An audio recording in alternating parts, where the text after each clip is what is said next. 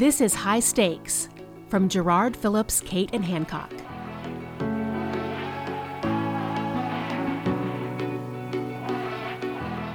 I'm David Schifrin, and today we've got a full panel discussion with 4 top healthcare marketing and communications leaders looking at navigating the C-suite. It's how marketing leaders and their teams can use their seat at the table to not just be the scribes for the organization, but to serve as strategic leaders and advisors. We've got Susan Alcorn of Counsel here at Gerard, who previously spent time as Chief Communications Officer at Rochester Regional Health and Geisinger Health System. Beth Toll is the Vice President of Communications and Marketing at St. Luke's Health System in Idaho.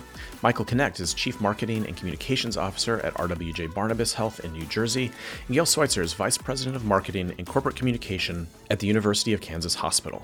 So this conversation is a prelude to a panel discussion the group will be having on Tuesday, May 17th at the Healthcare Marketing and Physician Strategy Summit in Salt Lake. And it's worth noting that here in this podcast, because of the format, the conversation is pretty straightforward and, it's relaxed, but it's serious. The in-person panel will build on the ideas that we discuss here, but also include a lot of stories from Gail and Michael and Beth and Susan. Susan is moderating and leading the conversation. There will be interaction between the panelists and the attendees. It's an in-person, unrecorded environment, so the plan is to have a really open, freewheeling discussion. For more on that event, check out healthcarestrategy.com. And of course, as always, be sure to check out everything that we have going on at Gerard by going to gerardinc.com. That's JARRARDINC.com. So that's the housekeeping. With that, here's the good stuff. Hey everyone, well thanks for your time. This is going to be a lot of fun. So I'd love to do something a little bit different here to kick us off. We're going to start with a lightning round. And I want to get a thought from each of you on the one thing that someone listening, what would you suggest they do to start the process of building the relationships and getting momentum around the ideas that we're about to talk about here and more in depth? So if someone just has 3 minutes to listen to the first part of this conversation, what do you want them to know? And let's see, I'm gonna go around my screen here. Start with you, Gail. Yes. Go make a list of the executives with whom you need a stronger, deeper relationship in order to be successful. Love it. Michael? Invite yourself to meetings that you're not invited to. Oh, I love that. Beth? I have 2. Never go to a meeting with a blank sheet of paper. Always start with questions. And always be prepared with some pretty creative questions to elicit the responses that get you the information that you need. Fantastic. Susan? I think that you should always, when you're having a conversation with someone, try to come up with mutual solutions that you both can live with or all can live with, rather than just presenting problems. Awesome. Thank you for that. It's just a good way to kind of kick things off, get everybody primed for the conversation. So let's really dig in now. And Michael, I'm going to start with you here. Just broadly speaking, if you would, set the stage, set the table, whatever metaphor you want to use for what you think about when it comes to navigating team dynamics. And again, most of this conversation, we're going to be focusing on working with executive colleagues. So certainly there, but also team members who are in our same horizontal or even on our teams. What does it look like as you think day to day about navigating challenging team dynamics? Sure. Thanks, David. This topic, I think, is incredibly timely, given what we're all coming out of with the pandemic. And I think that the team building that we all needed to occur successfully, really, that's what should have paid dividends over the past 2.5 years. The fact that we've come together as a team under very difficult situations. We've seen our team members, whether it's our team above us, our colleagues, or the teams who report to us, in a very different light. And I think that people have come out of this pandemic, and I'm hoping that we're coming out, that we've seen the good, the bad, and the ugly, with what team dynamics can be. We've seen functional teams, and I think we've seen where the cracks in team dynamics have become fissures. I've heard reports from across the country when speaking to my colleagues about things that really worked well and things that perhaps we could have some learnings from. So, in focusing, I guess, chiefly on relationships and team building with my peers, certainly, the opportunity for people to understand the value that we bring to the table, I don't think that ever gets old. And it's an ongoing battle, and I'll use the word, I think, appropriately and specifically, in that I think for those of us who have been in this business, on the Marcom side in healthcare in particular for a long time, the fact that we know that we have to prove ourselves every day. And whether that's to a COO, whether it's the CIO, whether it's the head of a hospital division, physicians. We're used to building those partnerships. And my career, I thought I was going to be an operations guy. So, I have an MBA in hospital administration. I was trained to be an ops person. And I thought coming out of school, that's what I would do. So my earliest jobs were in operations. And so I've tried to use those skills now that I'm on the marketing communications, strategy, community partnerships, and being able to pull some of those experiences out of my background and using that in working with my teammates. I think that's added to an air of credibility. And I've run a cath lab. I've overseen a dialysis unit. I've overseen some practice, applications. So having that as a point of reference and a common jumping off point really has helped with building those team dynamics, in that we're not just coming at it on a communication standpoint. We have those conversations around branding or graphics. And so I think if you bring that to a conversation and people get that, I think that sets the table really for an ongoing dialogue and, okay, how do we work together to achieve the goal, whatever the goal is? Yeah, Michael, let me jump in for a minute, because I think what you said about the collaboration is important and how we have come so far over the past year, 2 years in difficult circumstances, and hopefully our relationships have been enhanced. But, you are really lucky that you have that real operational experience. Many of us don't have that, but we've been sitting at the table for a really long time. And when you sit at that table, they call you in and say, come and hear about our issue in the OR. We are learning every time we're sitting at the table. I think that one of the problems that we could have, though, is that we are learning it, but then we are told, go back and write about it, instead of being additive and representing our communities, our patients, and our internal people. Just because we haven't done the operation, we haven't been as lucky as you have, doesn't mean that we aren't as knowledgeable. And it would be really great for us to be able to build on the relationships we've garnered over the past few years and extend that respect a little bit further. Yeah, Susan, I think that's a great point. I think that's where we bring the voice of the customer, to the table. And we bring the voice of how is this going to play in the media? And I think some of those questions that whether it's a financial person, an ops person, a clinician, whatever the discipline around the table, they're not going to be using that lens. And I think when we can bring that, and you're right, regardless of our background, I know a lot of our colleagues came out of a journalism background, to bring that to the table and that inquisitive nature, that pulls those questions that they wouldn't think of top of mind. The head of legal, who I have a great relationship with here, thankfully, and that spent years building, he gets the fact that at the end of the day, he's gonna give me guidance on what a statement could look like. But leadership knows that I'm here to make sure that relationship is right. And whether that means I'm taking our chief counsel's advice or I'm discarding it, they hold me accountable. And that's the support that hopefully we all get as we're doing our positions. But it's bringing those different lenses that people don't ordinarily think of. How's it going to play with a patient? How's it going to play with a family member? Or even the staff that aren't in the room? How is it going to play from that? One of the things I've seen is, even when we go back and write about it, Susan, it gives us the opportunity to work with operations on operational holes, because we always find those. When we write about something, it gives us the opportunity to say, okay, now here's a big gap. So what happens in the patient process here? And we've really used the opportunity during COVID to prove our value, that when we sit and listen to something, we can actually pull things forward that they would not have thought of and wouldn't have planned for. That's really a great point. We're working through the process on paper. What I'm thinking about is communications leads should never underestimate the power of a question. As we all point out, we might not be the subject matter expert on a particular point, but we can ask the questions that whatever the appropriate stakeholder audience is, they might be asking themselves. And I love this idea that through those questions, not only do we get the information we need to clearly communicate, but we can point out some of those holes in operations or some of those opportunities where we want to avoid a miss. Just the power of a question is an important thing that we do bring to the table, I think. Really interesting that you say that. I am one of those those old journalism people, right? And I ask really hard questions, and I fear that people don't like those questions. It's like they get mad at the questioner. Susan, I think that happens to a lot of people, and I think that is all part of of really navigating the team dynamics, understanding how to ask the question, or maybe even who to plant the question with to ask. Good point. Sometimes what I've realized is if I ask that question, I'm going to be perceived as somebody who's trying to stir.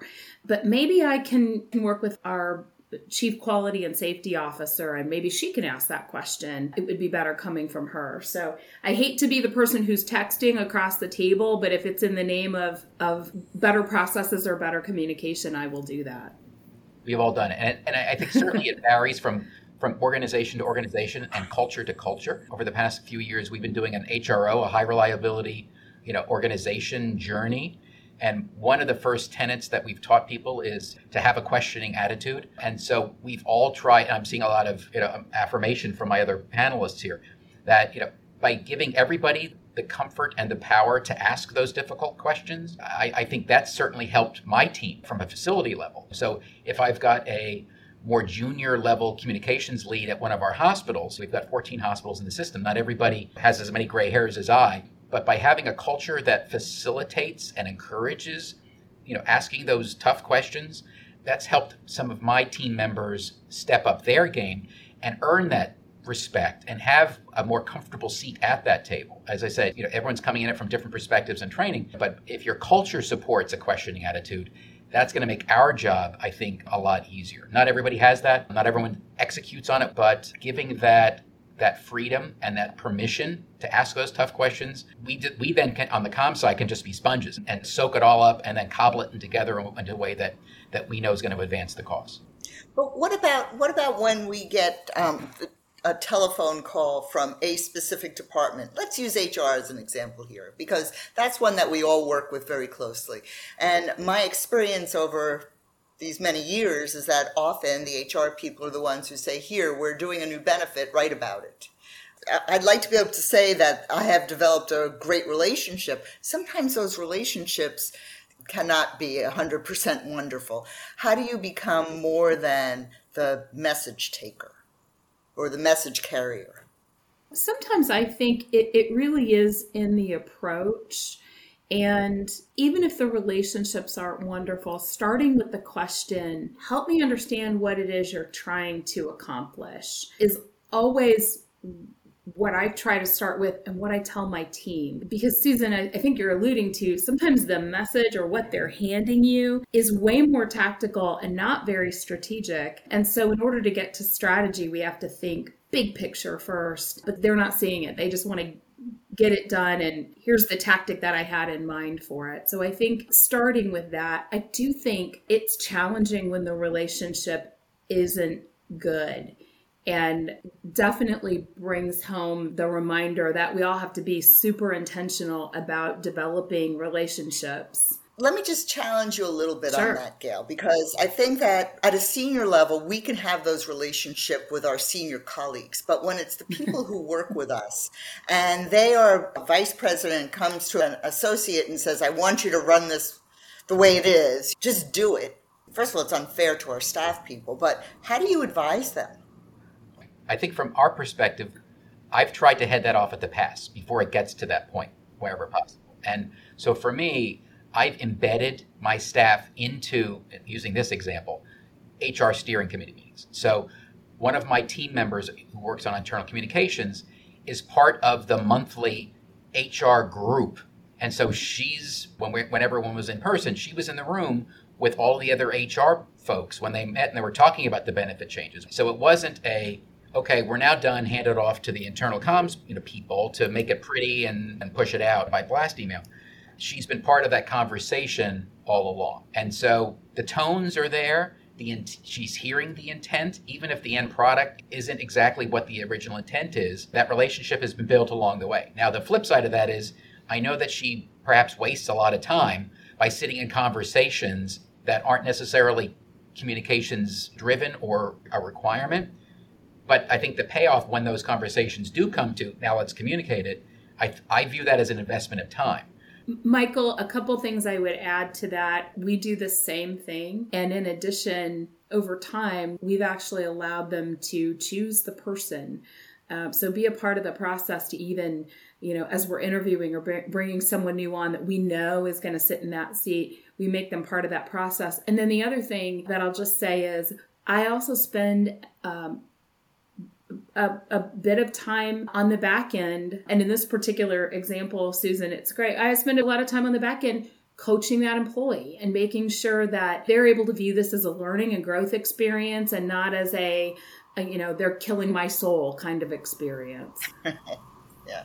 We've talked a lot about the relationships at different levels, and I think we've covered a lot of this already here, but the second topic that we wanted to look at, starting with you, Gail, is really that partnership and participation with and from the C-suite, and how cracks in that relationship can prevent us from achieving our objectives as well as organizational objectives. And there's just a whole cascade of team dynamics that come when those executive relationships aren't quite as tight as they need to be. So tell us a little bit about what you were thinking as you wrote these notes.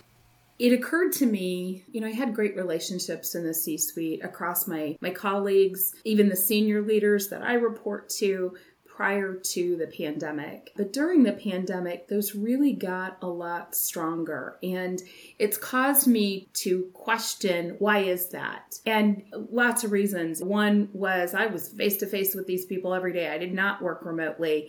And so I was seen as somebody who was rolling up her sleeves and in the trenches.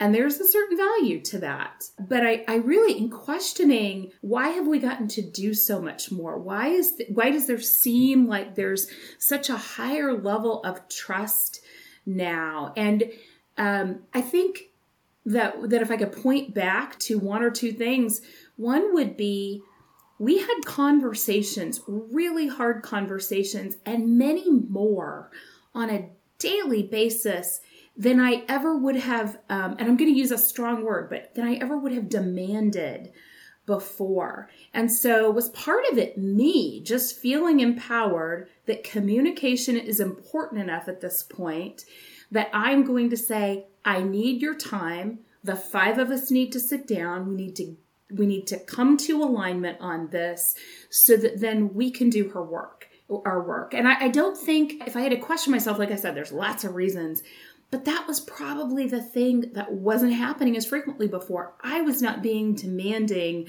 of other people's time when in the end, it was really helping the organization, not just my team, but the entire organization. Do you think in the past, Gail, part of the issue was it was all about our ability to generate revenue and business? Versus now, I mean, you couldn't build business during the pandemic. Mm-hmm. What business were you going to build? It was more about communications and relationship building.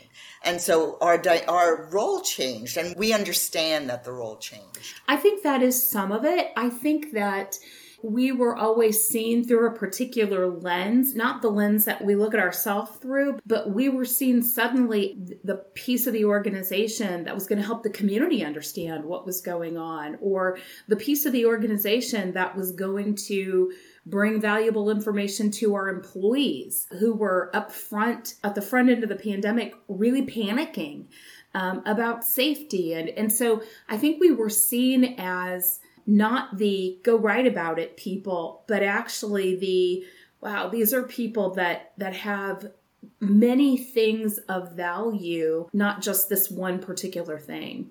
I think I agree with Gail 100%. And I think the other added factor was that, and I'm not going to get political, but at the beginning of the pandemic, misinformation was rampant. And again, messages varied from state to state and locality. We all had a different, angle that we had to navigate to get to, what we think is a clinical truth. But in the absence of a unified and solid national message, and I know this program is more than just COVID, but I think it speaks a little bit to what Gail was just talking about. In the absence of communications and messaging that all of us nationally could point to and say, yes, that's exactly what we're all doing, because it was the Tower of Babel and we were all doing different things in our different locations. There was a vacuum for reliable, credible, science-based, whatever adjective you want to use, communications. And so I think we didn't have the opportunity to point to somebody else and say, yeah, what he or she saying is accurate. We had to take an even further and more front line role in communicating what was going on. And I think that helped all of us earn a couple of stripes, because we didn't have, and depending on the state, hospital associations, those kinds of things, we're walking a line. And I think we had to be a little bit more aggressive as an industry and as a community resource, and communications drove that bus. And we tend to be flexible, right. Comparatively speaking. The message changes from day to day. I think that we are trained to be able to pivot. Yeah, I was thinking about, even as we emerge from, whether it's we think about emerging from the pandemic, or we think about just the transformations that are occurring in our industry, in our functions, it can be easy to sort of be comfortable in old ways of doing things, or maybe not old, maybe familiar ways of doing things.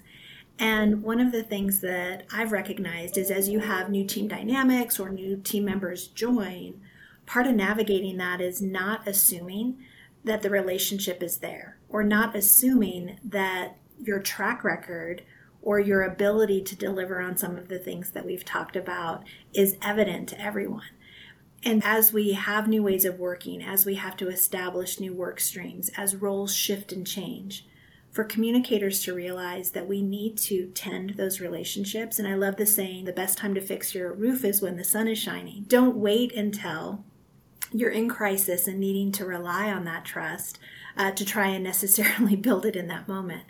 Build those relationships, help create that understanding of the role, the function, the contribution that we can make, and really build those relationships so that they can be leaned on, either in the time of a quick decision or an urgent matter. So it's one of those reminders too, that we just can't stay with what's familiar or what our previous track record was, but sometimes remembering we need to reestablish that with new team members and do that over time.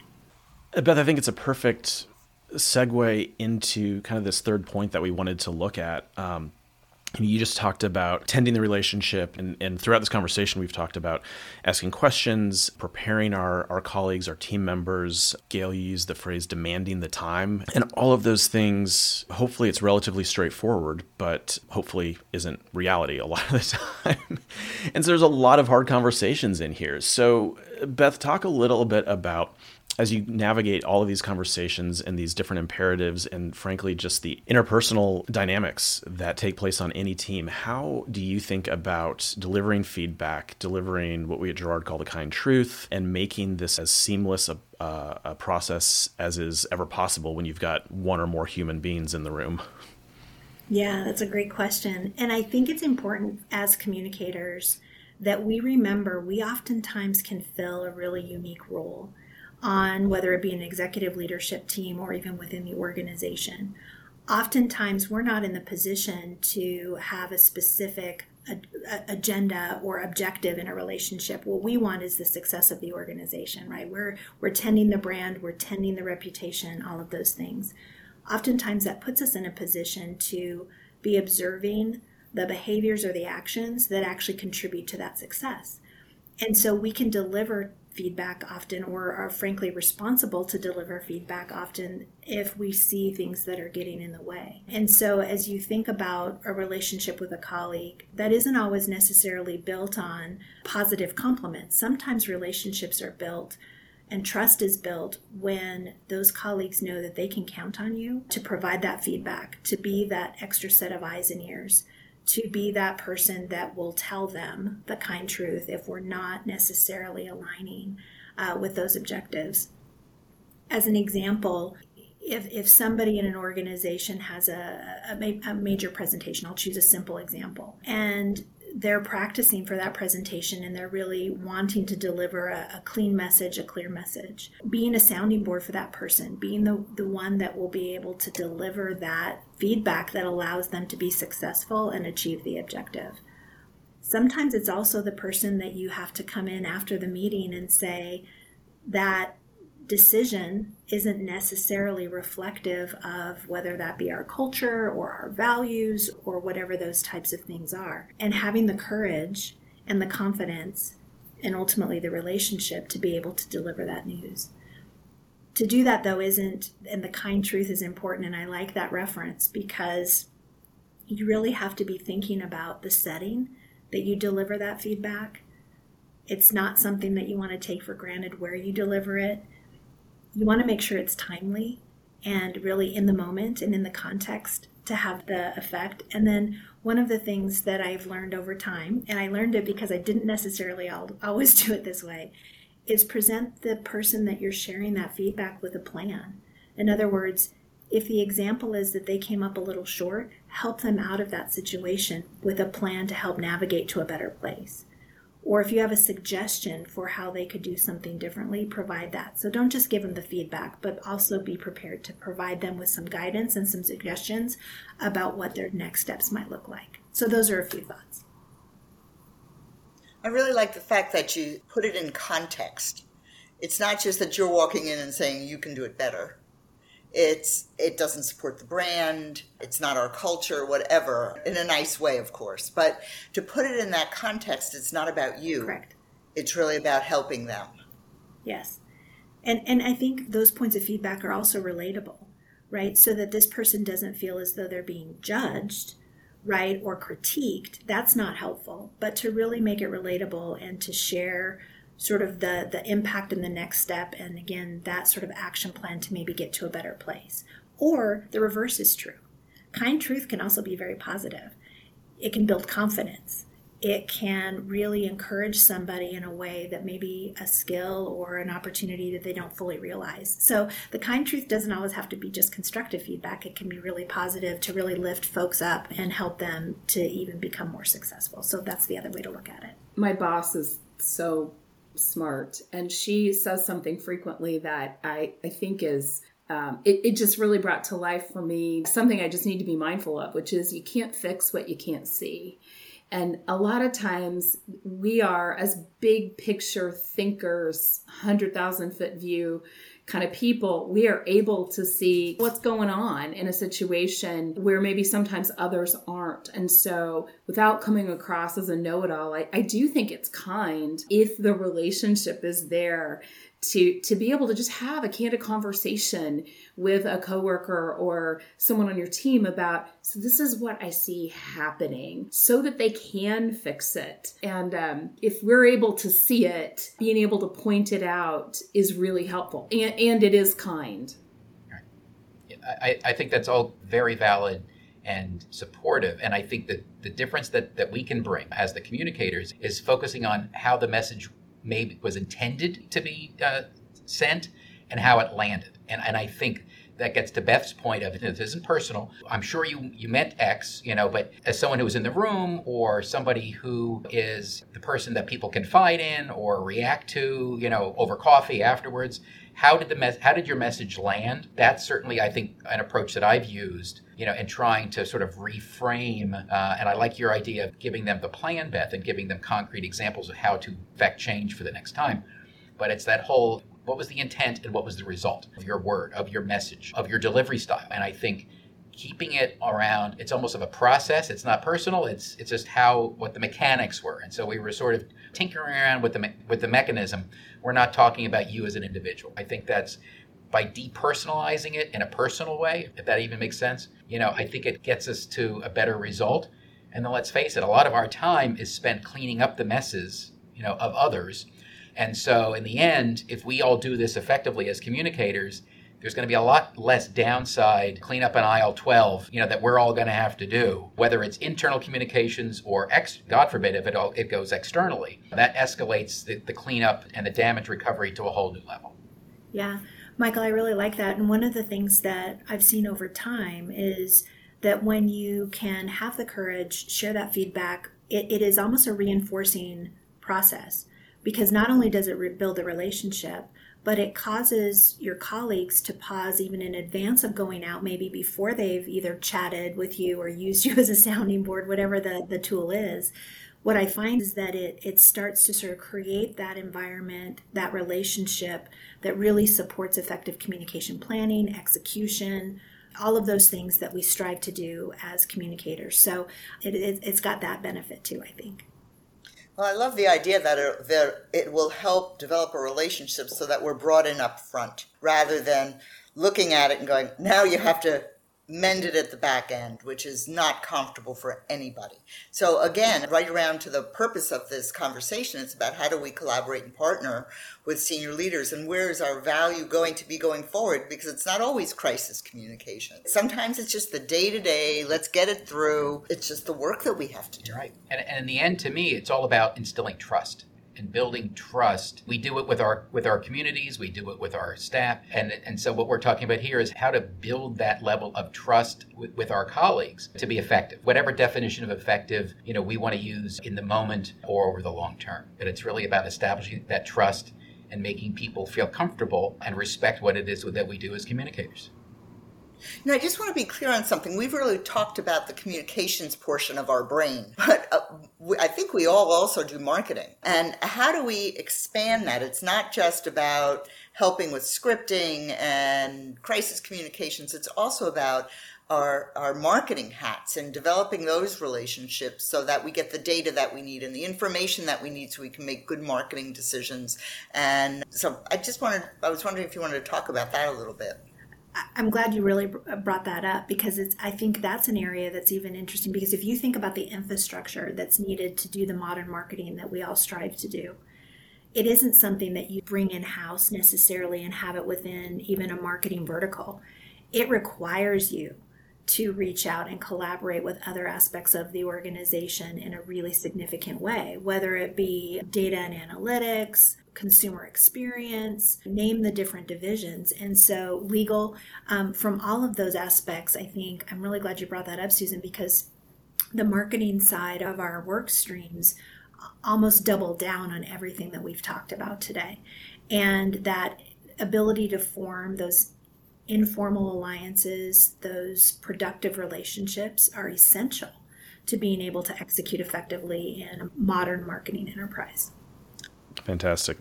Great conversation, everyone. Thank you so much for your time. This was a lot of fun for me, and excited to get this out there, and looking forward to seeing everyone May 16th through 18th in Salt Lake.